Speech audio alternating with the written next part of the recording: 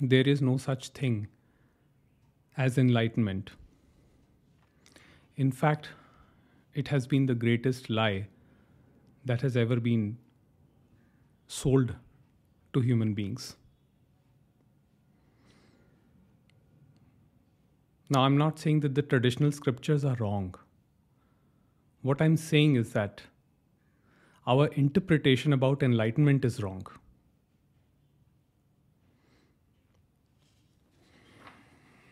In words of Sri Nisargadatta Maharaj, he says, "There is no me or you to seek enlightenment.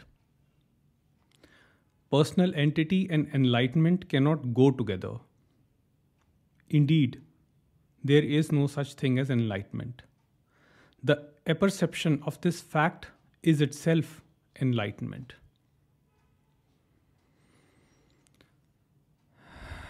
From time immemorial, human beings have been in search of that perfect state of unconditional bliss while operating in the world. But no such state exists because life is a mix of pleasure and pain. In fact, what we call as pleasure is also a pain in disguise. It is just the chemicals in the body producing different emotions, different sensations, different experiences. So, when we experience one pleasurable sensation, there is a craving immediately. We don't want it to end. And when it ends, we want to re experience it again.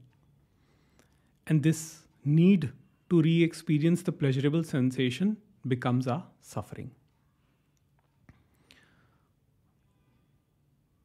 So, Ramesh Balsekar says, what can enlightenment give you in this life that you have not already experienced?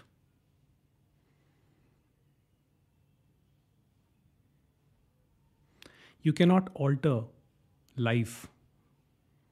And the individual is not in control of anything.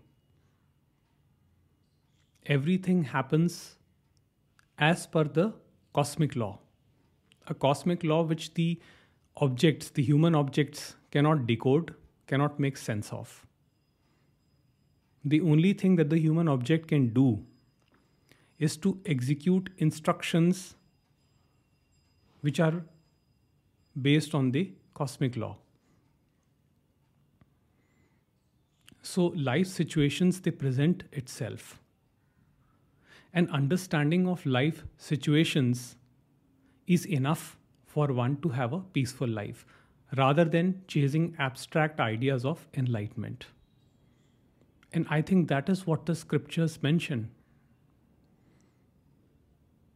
There is no fixed state that is going to last for eternity. Let it be the deepest level of samadhi, nirvikalpa sahaj samadhi, whatever you experience, it is going to end. No matter how long you meditate, for how many hours you meditate, what technique you use to meditate. Even your best meditation techniques will eventually bring you out of the bliss. And then you will be back again in the world with the same people, same problems, same situations. And the life will begin to kick you around like it has always done. So this whole movement, this whole chase to attain a permanent state of unending bliss is a big lie.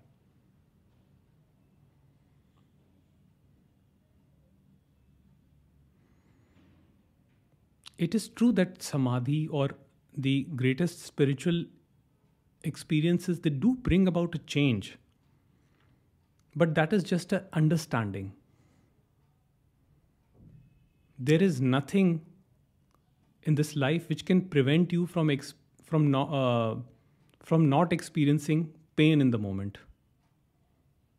that can completely make you completely resilient to pain. There is nothing in this life. Whatever suffering is bound to happen will happen, and the acceptance of it, this fact itself, brings about a relief from the suffering. So enlightenment is not something that can completely eliminate your suffering. In fact, for most people, the chase for enlightenment itself becomes suffering.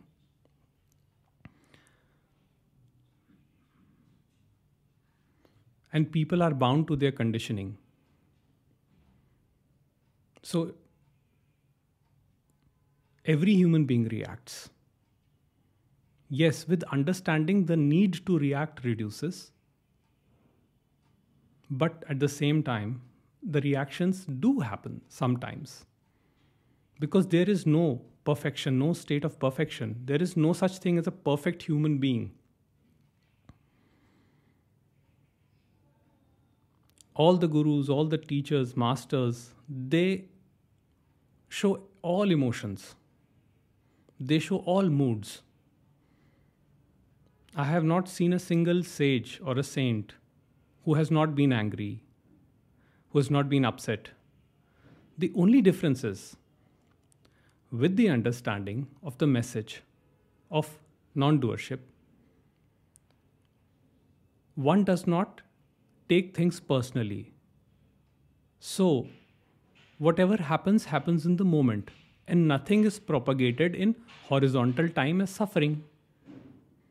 So, we learn to live in the moment. Spontaneous living happens.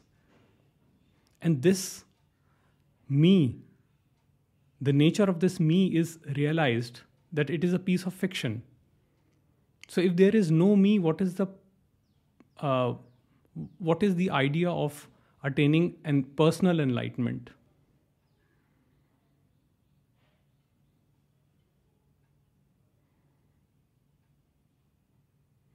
The enlightenment is the absence of me, not that the person gets enlightenment.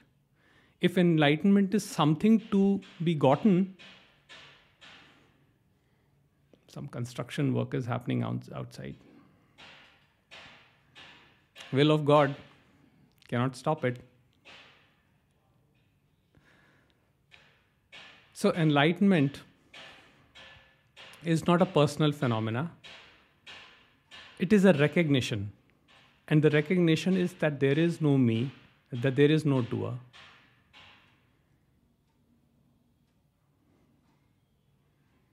When the sense of doership dissolves, one does not become a perfect human being. One simply becomes authentic.